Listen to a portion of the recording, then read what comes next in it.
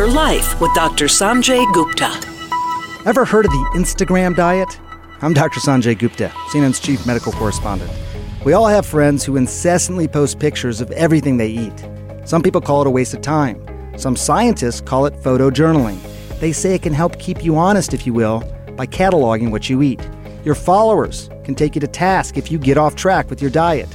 On the flip side, though, some Instagram users say food photos are more aspirational. When they see food that looks delicious, that might inspire them to try making it themselves.